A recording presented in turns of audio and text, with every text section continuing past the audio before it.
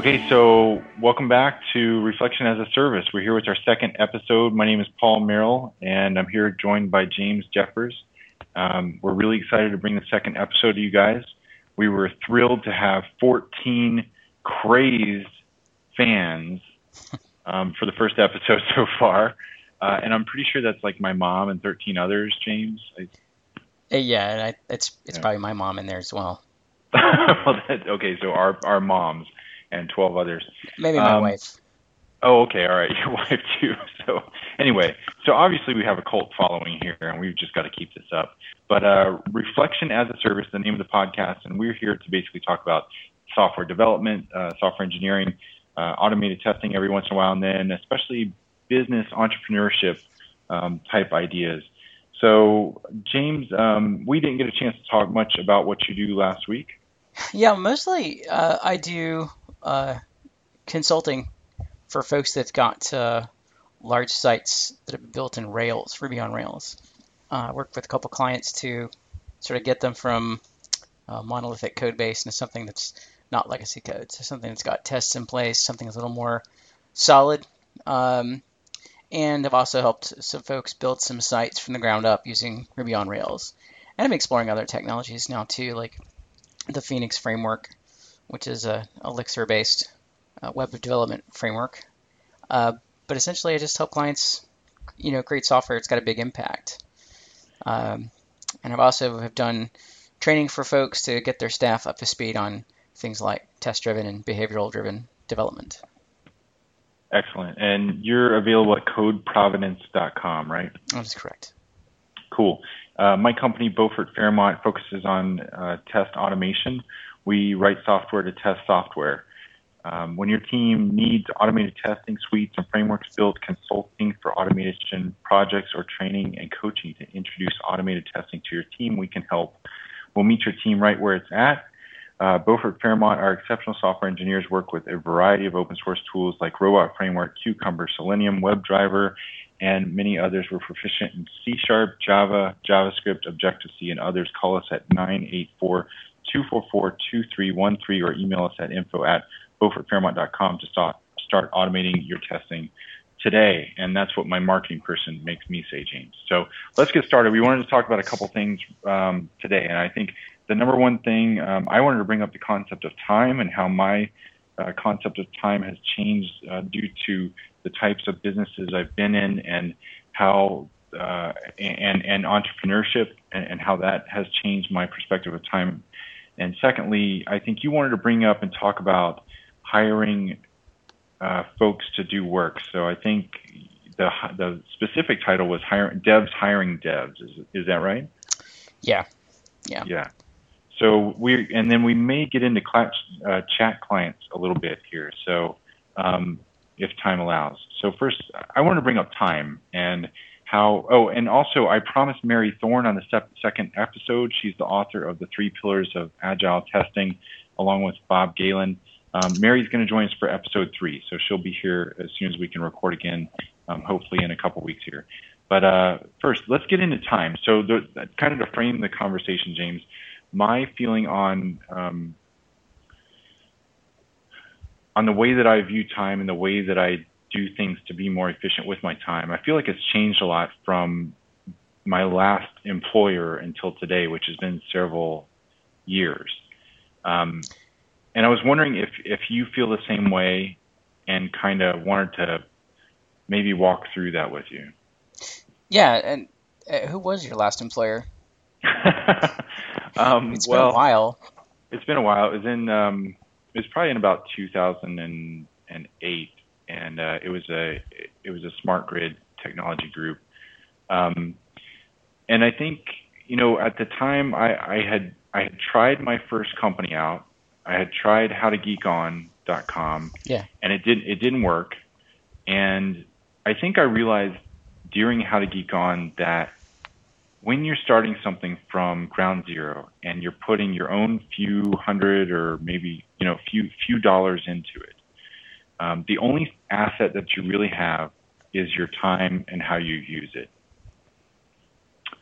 And so then going back to work for other folks after that and talking with other employees and working with clients, I realized that my perspective of time had changed at some point, and I know it's very different now. Yeah, go ahead. I was waiting for you. Okay. Yeah, I think how I thought about time, at least as far as like how you use time to earn money, it definitely has changed a lot. I think for a long period of time, I don't think it was like I had a wrong idea about time, but it was at a certain level, like I would call the ground floor of understanding, like, oh, I'm going to surrender an hour of my time doing this job, for example, working at a grocery store when I was a teenager, doing system admin work in college. It was just all about time. And, when you're younger, you generally don't generate that much value relative to everybody else. So that's about all you can do. You can say, here's some of my time, you take it off my hands, and in return for some money. And I think I kind of never really got beyond that until probably after the first dot bomb. And suddenly I was looking around the landscape, and there were a lot of unemployed software engineers. And I was sort of thinking about, oh, maybe I'm not going to spend the rest of my life hacking on C++ to make a living. And yeah, they fired all of us. I remember it well. I remember, it was like months were going by and there was no job leads. And my wife's like, are you even looking? And I said, yeah, I am. And she's like, well, what's some of your skills? And I'll look out online for you. And she found like 2 job listings across the entire country. She's like, oh, I see. So, yeah. So, I certainly got to thinking I need to figure out something else, right? And I began to realize that, if I think the way I phrased it was, if I'm not going to make any money or not much money selling my labor, then maybe I can start selling the products of my labor, which would be software. And so once you start thinking about it that way, then you're like, all right, well, if you've got to invest, money or resources, capital into getting a product you can sell, you want to be able to efficiently deploy those resources and get to product as quickly as you can. And you start thinking about time as like a lever. And so, it's like, where are you going to spend it? Well, you want to spend it at the point which you can generate the most leverage. And that's how I think about it. Before I really put a solid value on my time and really started valuing my own time and the time of others, because I really don't think you can value the time of others until you value your own. But the first thing that kind of was a red light or a warning light for me was in the late 90s and the early 2000s when there was this huge dot-com thing going on, and they had this concept of work-life balance. Do you remember that? Everybody's talking about work-life balance, and what they really meant was we're going to put a gym in the office building so that you can spend all your time here. That's what they meant, right? Yeah. And I remember something was just odd about that. Like they'll pay you a salary, but they want your whole life. And then I remember signing these like NDAs, and these NDAs they would say things like, anything you ever develop during the time of your employment, blah, blah, blah, is ours, and we're taking all of it. It's like, well, how do you take the things that I spend my time on when I'm not even using your computers? I'm not using, any of your resources whatsoever. It's not related to your industry. It's not related to how you make a profit. And that's when it kind of started sinking in for me. And then later on down the road, as my life progressed and I had different priorities in my life, I realized that I valued time differently. And I remember somebody one time asking me to travel, and I had no problem traveling. The thing was, I wanted to make sure that the other person understood that you're asking me to be away from things that I really care about, and you're asking me to do it without paying me for that time, because they're not going to pay me for my flight time. They're not going to pay me for sitting in the airport, right? I mean, they're not going to pay for while I'm in the hotel, not with the people that I care about, right? And that's kind of when it really started sinking in. And then probably the biggest thing was starting to work on my own and starting to try to go out there and actually make money on the street, with my own business, and realizing that I need to either be billing for something, working on something that I've already sold, or finding the next client. That's where my time needs to be spent in terms of my business in order to make my business work. And so anything that wasn't those 3 things needed to fall by the wayside. And I can't tell you, once you start prioritizing like that, how many meetings I would go to at a client site that just didn't matter. There was no reason for me to be there. And I mean, I know you've felt that way too, but suddenly it all becomes really, really clear, and you realize that there are people who understand how time works and people who don't understand how time works. And I'm sure there are people who understand it a lot better than I do. I know that I'm only at the beginning of that learning curve, but it certainly cleared up a lot of things for me. Right. Yeah. I mean, I think you and I both had the same conclusion about being in a corporate environment where we've been exposed to people that either they don't understand the value of time, or they put such a high value on, not, what's the right way to phrase this? Not taking chances by not following strict procedure and protocol. So the meeting to them is just how you do things. To not have the meeting would be really strange. And it doesn't really matter if you have people there that shouldn't be there, or that there's nothing to be decided in the meeting. We're just here to check boxes. They'd much rather have the meeting than do something else. Right. Yeah. I mean, that's the way it is sometimes. I mean, if that's the only thing you know, then that's what you got to do. Right. Yeah. I mean, you can't blame anybody for ignorance. And I mean ignorance in a very objective fashion, not in a negative undertone, just that when people don't know a different way to do things. One of the things that was really interesting to me was the first time somebody helped me realize that just because I scheduled a meeting for an hour didn't mean it had to take an hour. Right. Like if we can decide something in the first 5 minutes, then let's be done and move on with the rest of our work. Yeah, and now I know that I think we're on the same page as far as like, okay, time is valuable.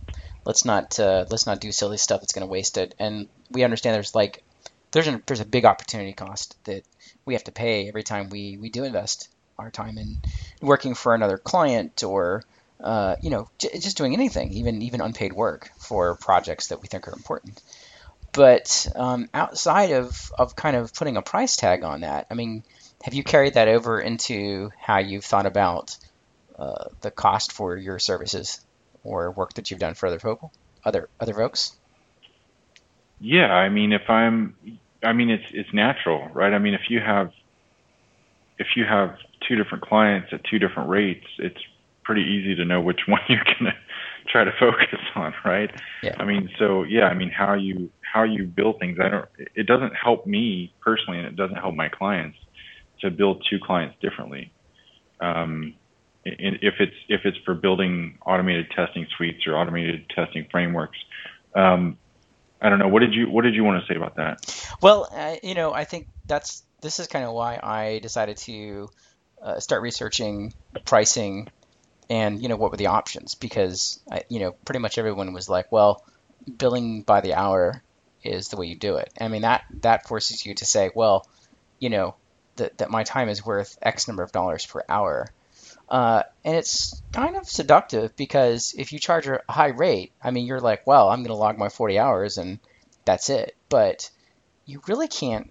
I mean, that's a very static position as far as like leverage goes, because there's, like you said, there's only so many number of hours in the week, right, that you're going to spend on stuff that's not like your family or right. sleeping or everything else, right? So 40 hours, that's it. You really can't affect the amount of money that you can make, other than making sure you're just logging those hours. And when I started looking at that, I think that's why I started getting interested in, well, is there a way that I could price what I do that's not just based on an hourly rate? Yeah. And it's not, and that's just not one-sided, right? I just can't say, well, I'm going to create this magical thing and it's going to be worth tens of thousands of dollars, and you just have to pay it no matter how little time it takes me. But it also kind of makes you start to focus on, okay, so if it's not going to be based on your time, what is it going to be based on?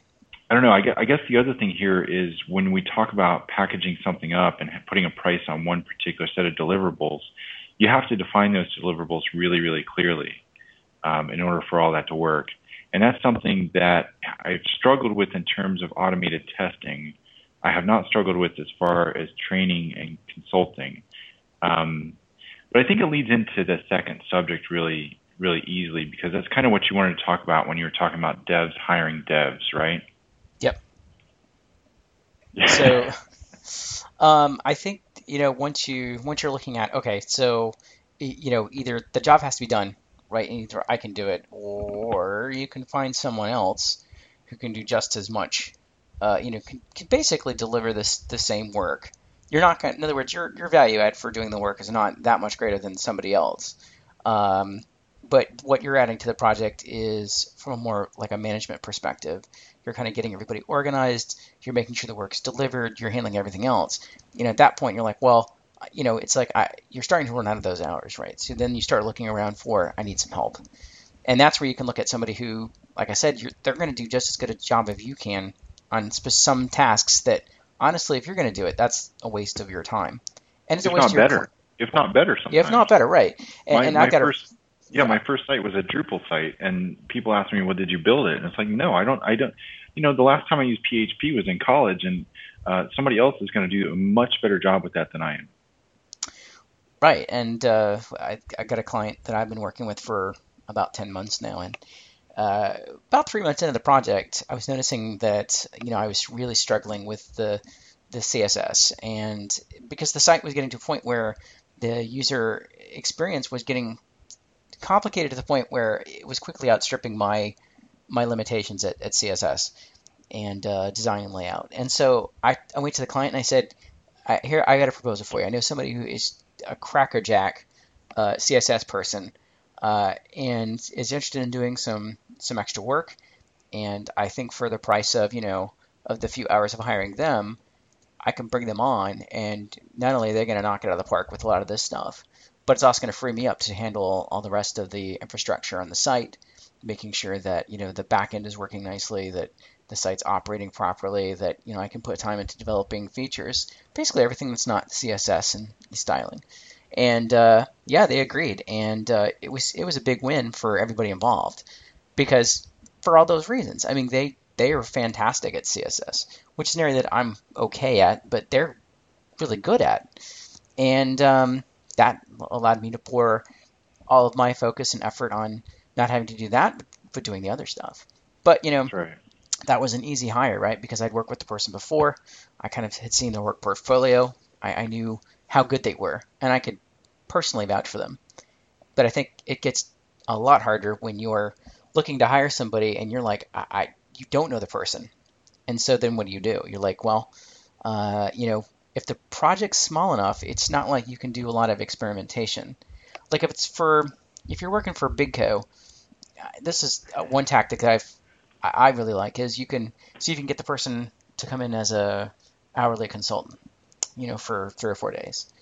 And you kind of guarantee them that time so that they'll come in, and you just start working with them in earnest, and you kind of see what their capabilities are and how they work well with the rest of the team. And, you mean if you're working at Bigco as an employee and you want to hire somebody, this is how you prefer to do it. Is that right? If I could get my way, yes. And I've only seen this done a couple times, not because I didn't think it was effective. It's just getting that arranged seems like it's like pushing a boulder up a hill. But the couple times I've seen it used, people have decided pretty quickly that the person wasn't a good fit, even though in the initial interview they were like, "Wow, we really want to hire this guy." And everything in those 2 hours looked great, but when they got them in, they started to uncover either issues like the attention to detail wasn't what they expected, or the person just had a couple rough edges on their personality, and it wasn't a good compliment for the rest of the team, and they just kind of thought, we can't hire this person as a full-time employee. It's just not a good long-term investment for them or for the other person. And on the other hand, I've worked with a couple of clients where they were kind of hesitant to go for a longer engagement because they never worked with me, and they didn't have too many personal references for me. Right, I could refer them to folks I've worked for, but as a new consultant, not with a consulting relationship with these older employers. So I said, well, look, here's the deal. Why don't I come in for 2 or 3 days? If it's clear that it's not going to work out, you can just pay me for the time that I've spent, and that's it. But we'll get a chance to work with each other, and we'll see if it's working out. And that turned into a really long engagement with a client, and that was just because I gave them a chance to kind of see how I worked. And to me, that's like a far more reliable way of figuring out, trying to see, is this person going to work, without having to go for the time and expense of filling out the paperwork for making a full-time hire. Yeah. Try before you buy. Yeah. Yeah, and I think contract to hire does some of that too. It's just that a lot of times uh, you start looking at the payoff of the contract rather than whether or not. I mean, from the business's perspective, you look at the payout of the contract versus looking at whether or not that investment of time into that individual will help you determine whether or not they're a good fit for your organization. Yep. But yeah, it seems like there was more that you wanted to talk about with this, though, because we were talking about this earlier this week, and one of the things, and I've hired a number of different vendors for things over the last few years, and one of the things that I've noticed with technical folks when I've hired them is that they have some of the same issues that I've had in the past, which is things like, I've been reading that Three Pillars book because I'm looking forward to having Mary Thorne on the next episode. And one of the things they talked about in there was courage is one of the requirements for an agile workspace, agile workplace. Yeah. And, courage is something that I totally lacked a while back. I know the first agile shop that I went in, the first day we sat down and started doing planning, and they were asking me to make estimates, and I didn't even have enough courage to make an estimate because I was worried that they would hold my feet to the fire for it, or I'd get conked on the head if I didn't meet my estimate. Right. And what's funny is when I'm working with vendors and we're trying to put things together for a particular deal, it seems like the technical folks have much less courage than a lot of the other folks. And I think that that's kind of built into our nature, especially with developers, maybe. I think we tend to be very risk averse.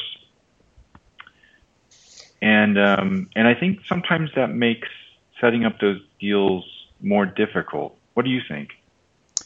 Like, I want to hire a developer to get something done, like develop a Yeah, website. Yeah. Interesting. Do I think about risk averse? Yeah, it could be. And I think, well, I mean, I've got a very recent anecdote about trying to hire somebody else to develop a website that we wanted to get done. And I didn't talk to the person that they hired to do the work directly. So it was more like a design firm that kind of said, "Oh, we can have an add-on that we'll develop the site for this other price point." Um, Let me think. Yeah, I think a lot of people that are, especially if they're new, right? They are kind of risk averse, right? Because I think they just don't want to rock the boat, and they just kind of want to get their feet, get their footing solid before they start striding out. And I've watched a couple people going from pretty, just being very junior in an organization to basically like an arrow drawn back by a bow. They've been shot out of the organization because their ambitions kind of launched them into that, the outer universe of job opportunities. And going from, each stage from junior developer to the senior developer on staff to I'm going to take a job somewhere else, these are all different levels of challenge, and it's kind of scary going into a new environment or into a new role. And I kind of watched them change as far as like how they felt about themselves and how many risks they were going to take. And I think once you've been exposed to taking a big leap, like trying to start your own thing or doing your own consultancy, or going across to a different department or going to a different company for a different job, once you've been exposed to that scary stuff, I think you kind of get a bigger picture, and you realize that the things before that seemed really scary, suddenly you're like, oh, it's really not that big of a deal. Yeah.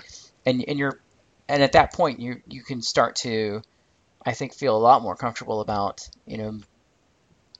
doing things that are riskier. Yeah, well, I mean, and you have to be willing to try things, and you have to be able to try things and give yourself permission to go out and take a few risks. It's funny because this really parallels a lot of my work. Sometimes I'll have clients who want me to come in and bring a team and bring my team and put together this plan that's going to drive automation through their entire organization, and it's hundreds of people and whatever. And frankly, I just haven't seen that work yet. I haven't seen it work with employers that I've had in the past. I haven't seen it work when I've been given kind of the opportunity to try to do that. What I see is that small successes breed bigger successes, and small successes breed confidence. And when you take a risk and you pick a tool and you go ahead and get stuff going with one particular team, you run into a bunch of problems that you can solve with that particular team. When you try to do it with 10 teams, it turns into more problems than you can handle and more voices and more people trying to handle it. The complexity is just so high. So I don't know. I feel kind of the same way as it sounds like you do, that you take small risks at first, and then you take bigger risks when you've been good on those smaller ones, and then you take slightly bigger ones, because you have that confidence built up from the past, and that helps you in sitting down with a client saying, yes, I can deliver X, Y, and Z at the price that you're asking for, the one that we've agreed to, and we can move forward together on this, and we're going to be successful. Yeah, so I mean, it's kind of related to hiring devs, because we essentially hired a development staff, and I've done development work for other people, so I've kind of guessed what it was like to be on the other side, but this was an eye-opening experience for myself in a couple different ways. So my wife and I had this site we were trying to develop, and I made a real conscious decision to not work on the site myself, because I did the math and said, well, I could spend a bunch of time doing it myself, and essentially I'm going to need someone else to do the design work, and why not see if they can do the development work as well. And I thought this would be a good experience for me, just to see, can I delegate this out to somebody else, and maybe I could learn a thing or two, kind of stretch myself a bit. So we went to a design firm, and they came back with a design, and we were like, this looks good, let's go with it. And we decided to go ahead with the development option as well. And then a couple of problems cropped up, one of which was they kind of went off, and there was not a lot of communication about, this is the status of the project and this is how it's going. We had some back and forth about the colors and layout options, and there was a lot of back and forth there, which is fine. But then there was like a month and a half where like nothing was going on as far as we could tell. And then one day they popped up and said, hey, well, we've got a development site here, and you can take a look at what it is. And we started looking at it, and we found some issues with it.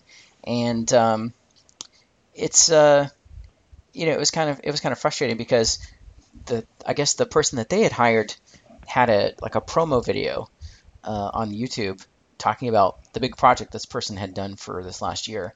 And so we were watching this promo video, and our site is one of the sites that he had on there. And he said, this is the most critical part of the application. It was like signing a guest book.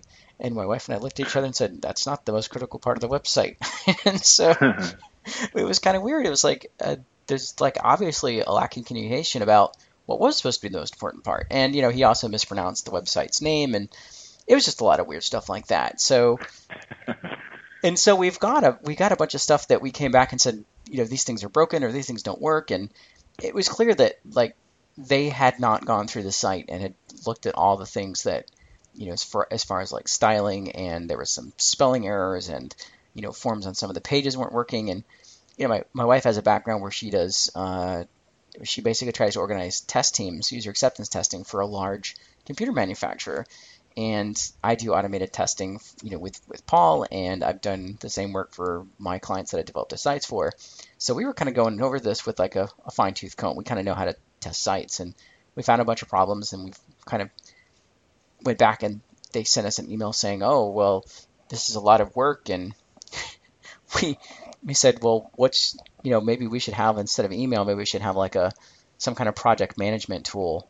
There's a lot of them out there that are free, and we eventually had to introduce them to Trello. And it was thinking about it, and I thought, that's kind of weird that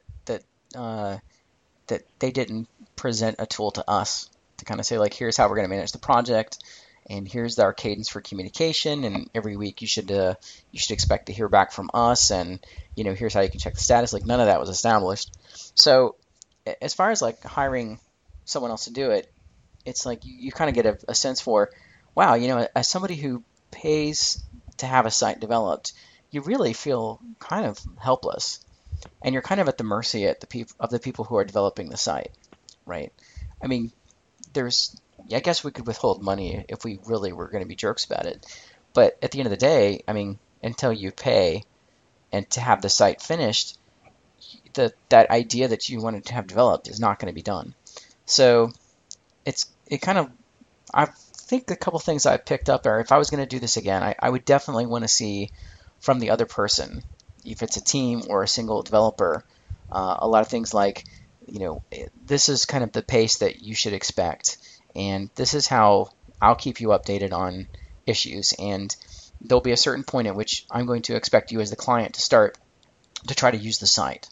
And, at that point, I expect you to spend a certain amount of time vetting that the site looks according to, what we both agreed to, and that there's no major problems, and, there's a certain grace period for that, and then at a certain point, we'll also have an agreement about the handoff. And I think, if I'm going to hire a developer to do a specific project, I'm definitely going to want to see those things in place. But as far as like hiring like a developer, like if I was going to run a consultancy where I wanted to have other developers working with me, I don't think I have enough experience to say what I would be looking for.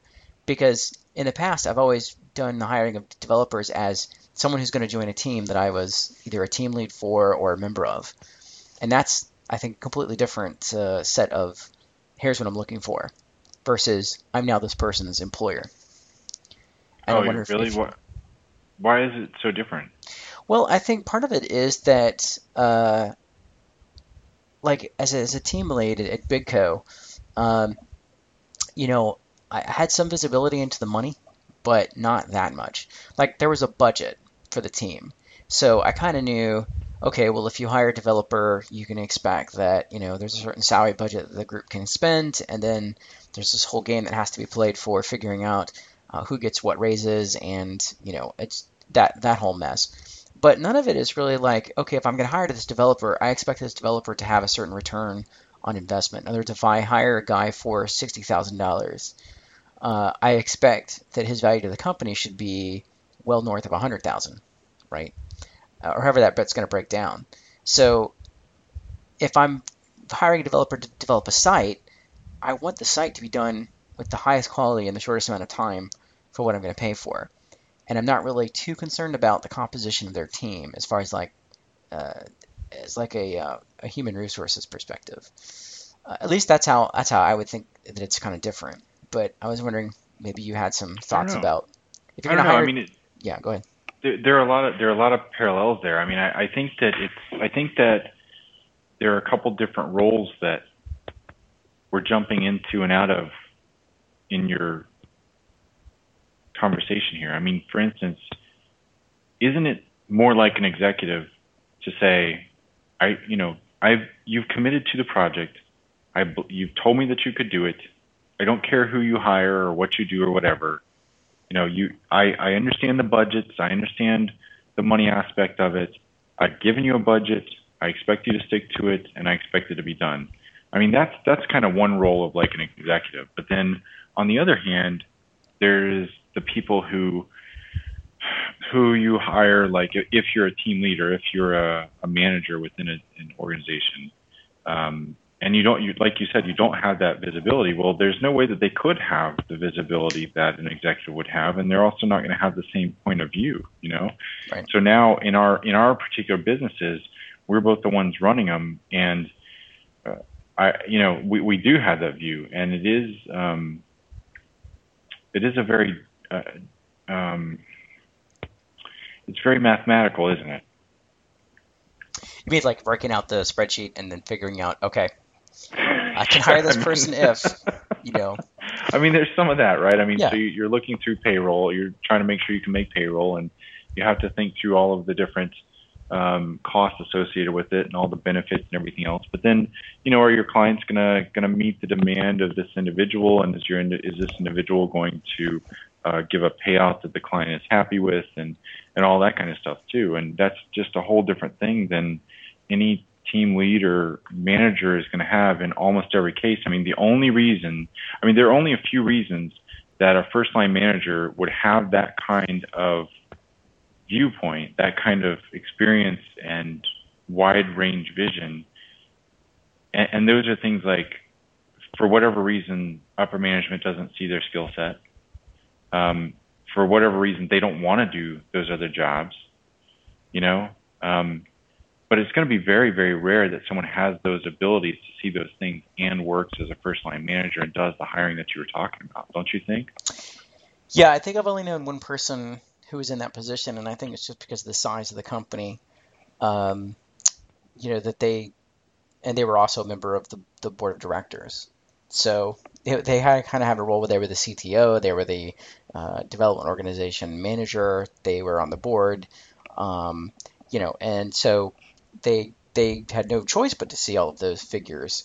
And so I'll never forget, like as the team grew, I remember one day we were looking to hire this one guy, and this guy was super sharp. I mean, just probably the best hire I've ever seen as far as like just a pure technical talent. And we and this my boss, we were kind of discussing whether we wanted to hire him and for how much. And he said, "Well, let me take a look at the spreadsheet." And so he had a spreadsheet with everybody's salaries. And he turned to me and he said, I know he hasn't had work for 7 months. I bet you we can get him real cheap." And he did. He lowballed him. I mean, he took the offer, which was great for us. I shudder to think what happened if he worked for another company that was in the same marketplace. But I mean, that was very. I mean, he knew. Like he's like, I want to get this guy for as little money as possible every year, and I want him to contribute to our product. So I mean, he definitely had a spreadsheet and it had numbers on it. So But I some mean, people are doing that. yeah, and I mean, I guess I don't know. I don't know. So I had an opportunity with a particular vendor recently for them to discount the work that was going to be done, and it was for I won't even get into the reasons, but they were going to discount it, and I wanted to make sure that they were happy doing the work. I would rather the individual, and I'm not saying I'm going to overpay for people. That's absolutely not Yeah. what I'm saying at all. I'll pay what I believe is a fair price for the talents that for the skill set or for the deliverables that I need from the individual, whether it's a vendor or an employer or whatever else. But I'm not going to lowball somebody, because why do I want that relationship to start off on a negative foot? Like you know how hard it is to get off of that? Oh yeah. You know? Like once you've said it, it's super Why hard. why lowball somebody on Yeah. that? I mean, now if you're going out and trying to buy a house and you want to lowball somebody, you may never ever meet the person that you're trying to buy from. They may never know who you were, so who cares, right? Yeah. But if it's a relationship where you're going to be working together for the next year or 2 years or 4 years or 10 years, I mean, why not make that something that you're building upon excitement. Let's build upon excitement. Let's build upon where the actual market is, what we know we can afford, and let's keep this person happy and get them in here and get started and get going right away. Of course, pay is not always the only thing to do that. Bad negotiation can do that. Benefits that don't make sense. Focusing on things that are not of value to the individual that you're trying to hire their services. All those things can matter, but I feel like we've gotten off the rails here. What else did you want to say? What you said about not lowballing people, it's very related. That in the hiring this design firm, we had talked to a bunch of different people, and one guy who we were considering, what he bid was about half of what the people that we ended up going with bid for. And I actually had a conversation with the guy after the fact, and I told him, I said, to be honest, I think one of the reasons why we didn't pick you is because your cost was half the cost of everybody else. And that made me think, why was he so low, right? So it's like, don't lowball yourself, right? Yeah. Don't just think, well, I can get away with charging this little. I don't think that sends a great message. I don't think you're doing yourself any favors either. And also, even at that price, the price we eventually hired for it, I think they underbid as well. I don't think they realized the complexity that was involved in getting this site developed. I think they were dipping their toes into some waters they had not swum deeply in. That's just my thought, but I don't know if that's actually the case, but it sort of kind of feels like it. But I thought those were related to, don't lowball people. Don't lowball yourself. Yeah, I agree. So did you want to talk about chat clients?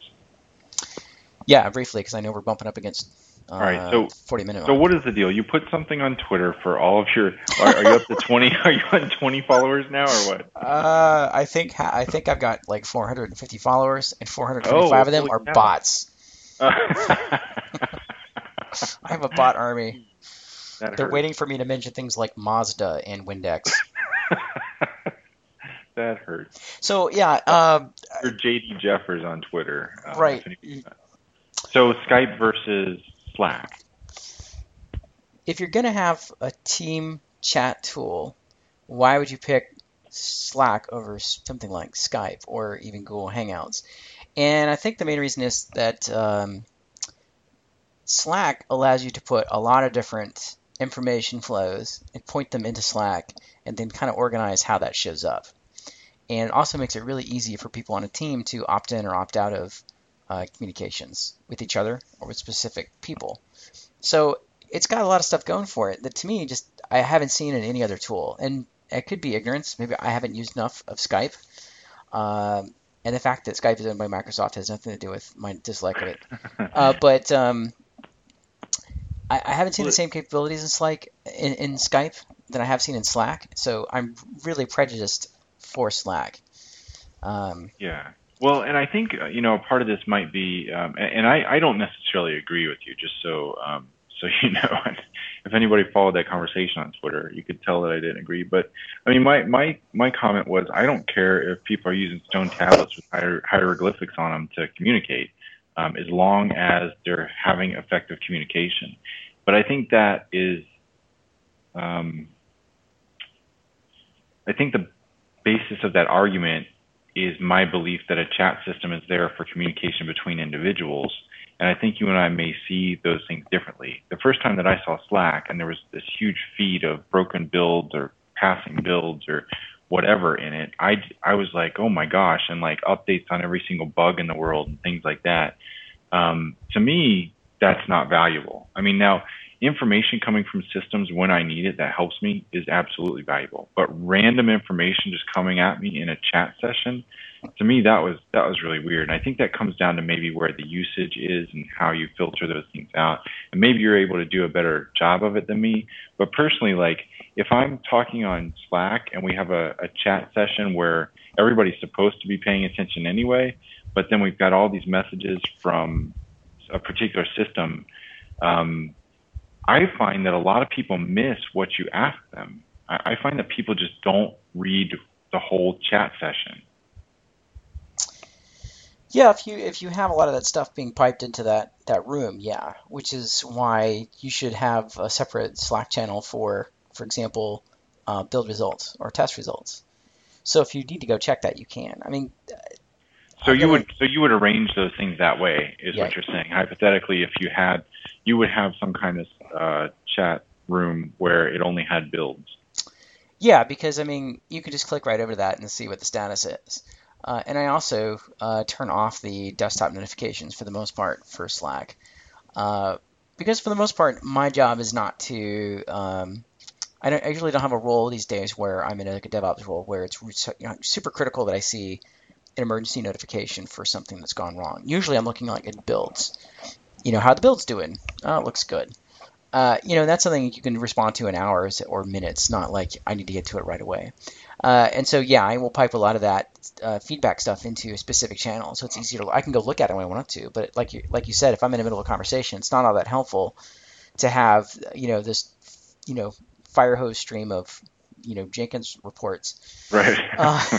Or whatnot. And so maybe that's where we differ. Maybe I haven't used it enough, and maybe I don't know enough of the specifics about how to use it. But for me, signal to noise ratio is something that's very important, and I want a really high one.